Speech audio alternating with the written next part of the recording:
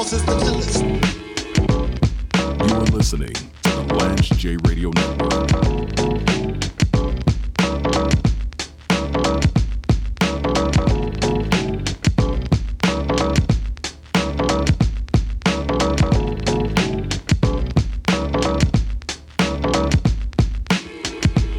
This is Isaac Palmer. I'm here in studio live with Lance J. This is the Healthcast, and we are bringing you stories from black men in healthcare, as they experience healthcare, as they go through healthcare, as they better themselves. And we heard from Bo a couple months ago. Yeah. And we had Gave it so to much us straight, fun. man. It was very thought-provoking. We had so much fun as he dealt with, as he shared with us his pain. Right.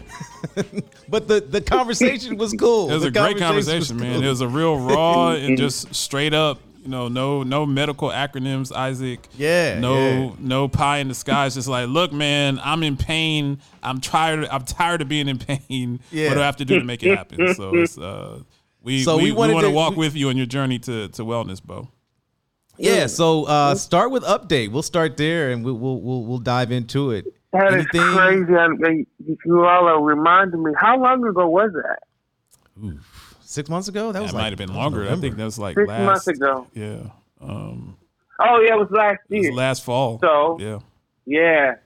So in between that, I had surgery, and then I got better. I got better for a bit. And then it kind of all hell broke loose. Man, it's even worse pain now. Oh, man. It is off the charts pain that I'm going through. So I don't know what happened. I was able to function and move around, was able to work out and lose weight. And I don't know if I sprung something, broke something. I don't know. But the pain, I was even able to travel to Europe a little bit. And oh, that's good. Where'd you go in Europe? I went to London. Nice. Boy, I like business fun trip. And even then, I was having sciatic pain, and I had a nice little, cocktail of a couple pills and a weed gummy, and I could function. When I came back, buddy, it is mostly laying on my side all day, mostly, and it's on fire. I'm on a TENS machine right now while I'm talking to you all. I'm very familiar. I've had intimate time with the TENS machine. I have not. Describe that to the audience. It's Bo. You wanna? Go ahead. It's a small device that. I'm not a physical therapist. It shoots electrical pulses into your muscles to, I guess, relax them. Okay. It moderately helps the pain. It does not make it go away. Wow. Right.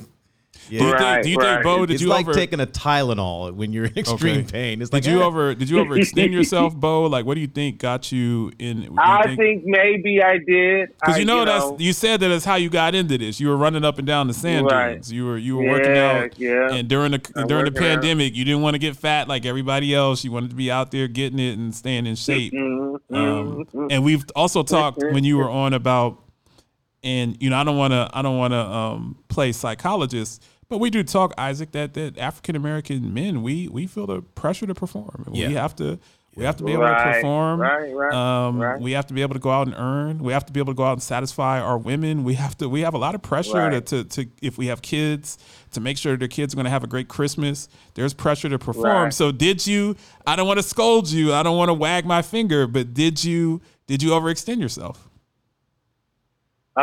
Probably, and on a level, I would say that overextending yourself is not a bad thing.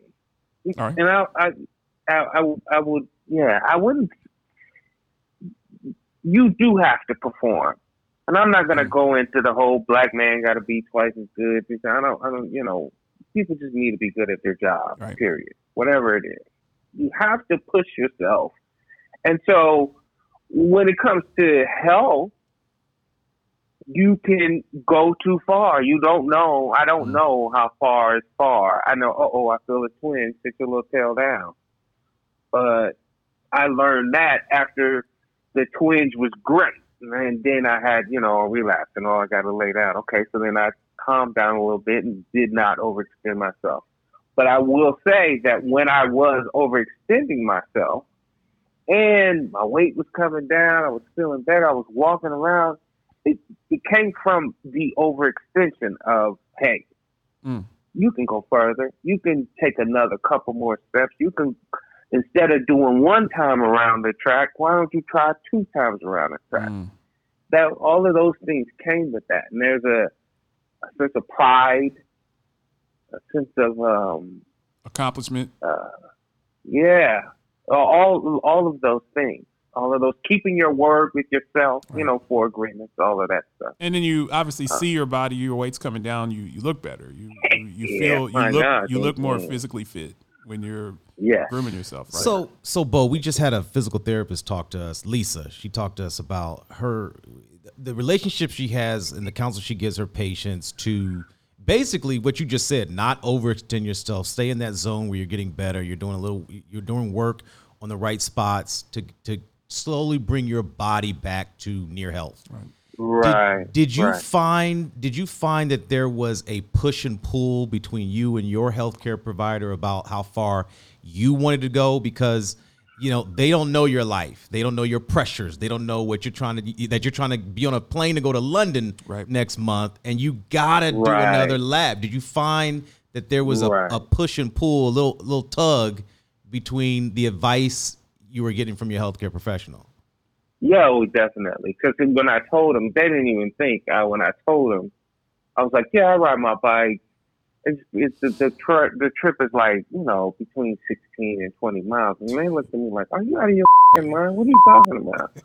And I was like, I want to get down. And he was like, but even Bo, even I'm thinking that. Are you out of your bleeping mind, man? Is it you just told me that you major hip surgery? You're talking about right? I thought he was going to say he's on a Peloton for 20 minutes or 30 minutes. I mean, this guy is going 100 constantly. That's gotta be difficult for your doctors and your handlers. But I think that Bo is an epitome of an alpha male, someone that's about his body, someone that's about high performance. And we have to have that discussion. For me, my days of athleticism are far behind me. So when my doctor said, hey, your knee is getting a little arthritic, you're going to have to slow down. I'm like, all right, I can do that. I'm going to go out and do my 2 or 3 mile walk when it's warm. When it's cold, I'm not going to do it because that's going to lock up the joint.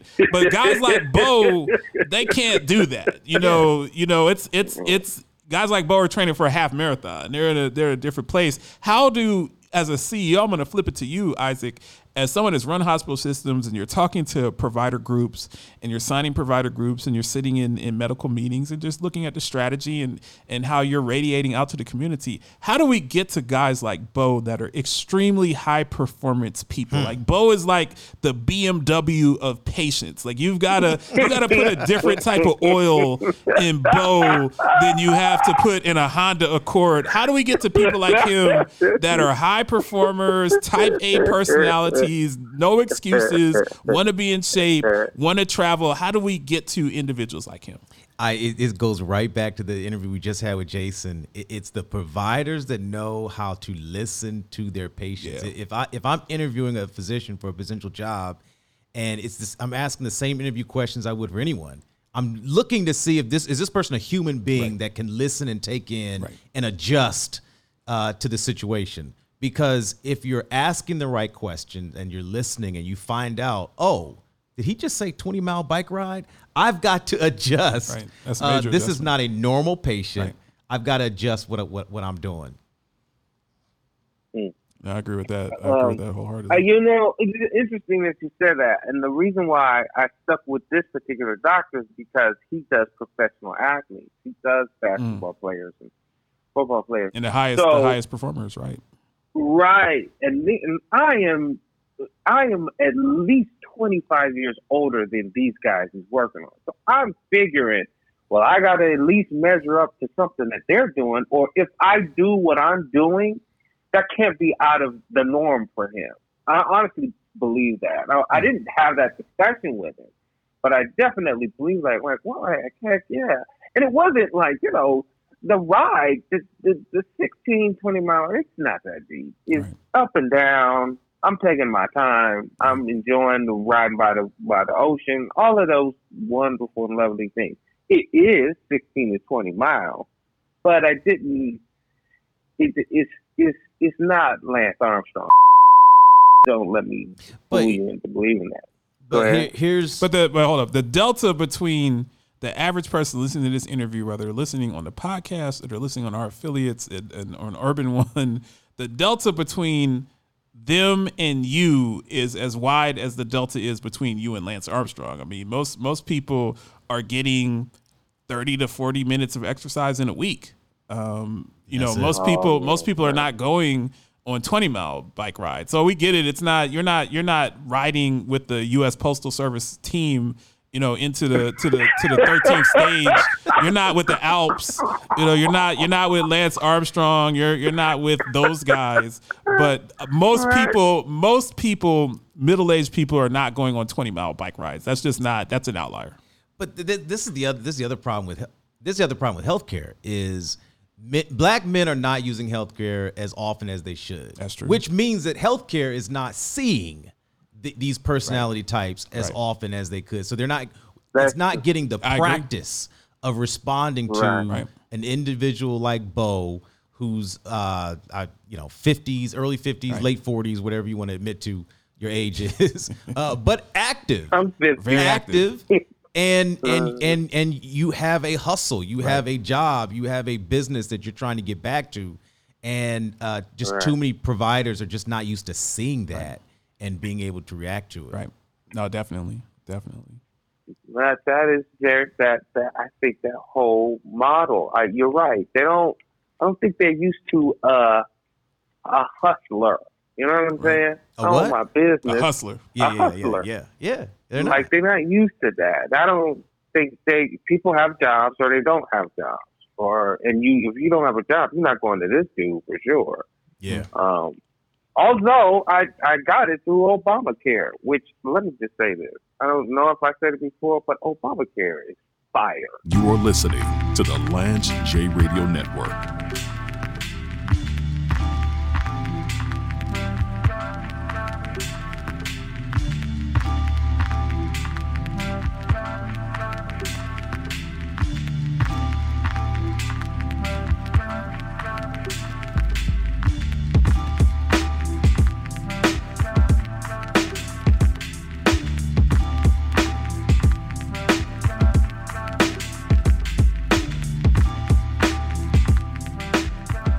If you are a business owner in the DMV and looking to expand your consumer base, Ward 8 is now accepting applications for an amazing retail project.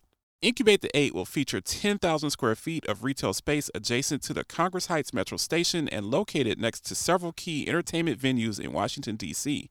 To apply, go to www.stelizabeth.east.com and peruse the many development initiatives taking place in the Congress Heights neighborhood. Rampage, the first lieutenant of the Universal Flipmo Squad. This man was on the track with LL and Big Smiles. That's a legacy. That's hip hop history right there. I should change it to the Rampage show. James Lewis. I'm not going to do that though. You crazy. You are listening to the Lance J Radio Network.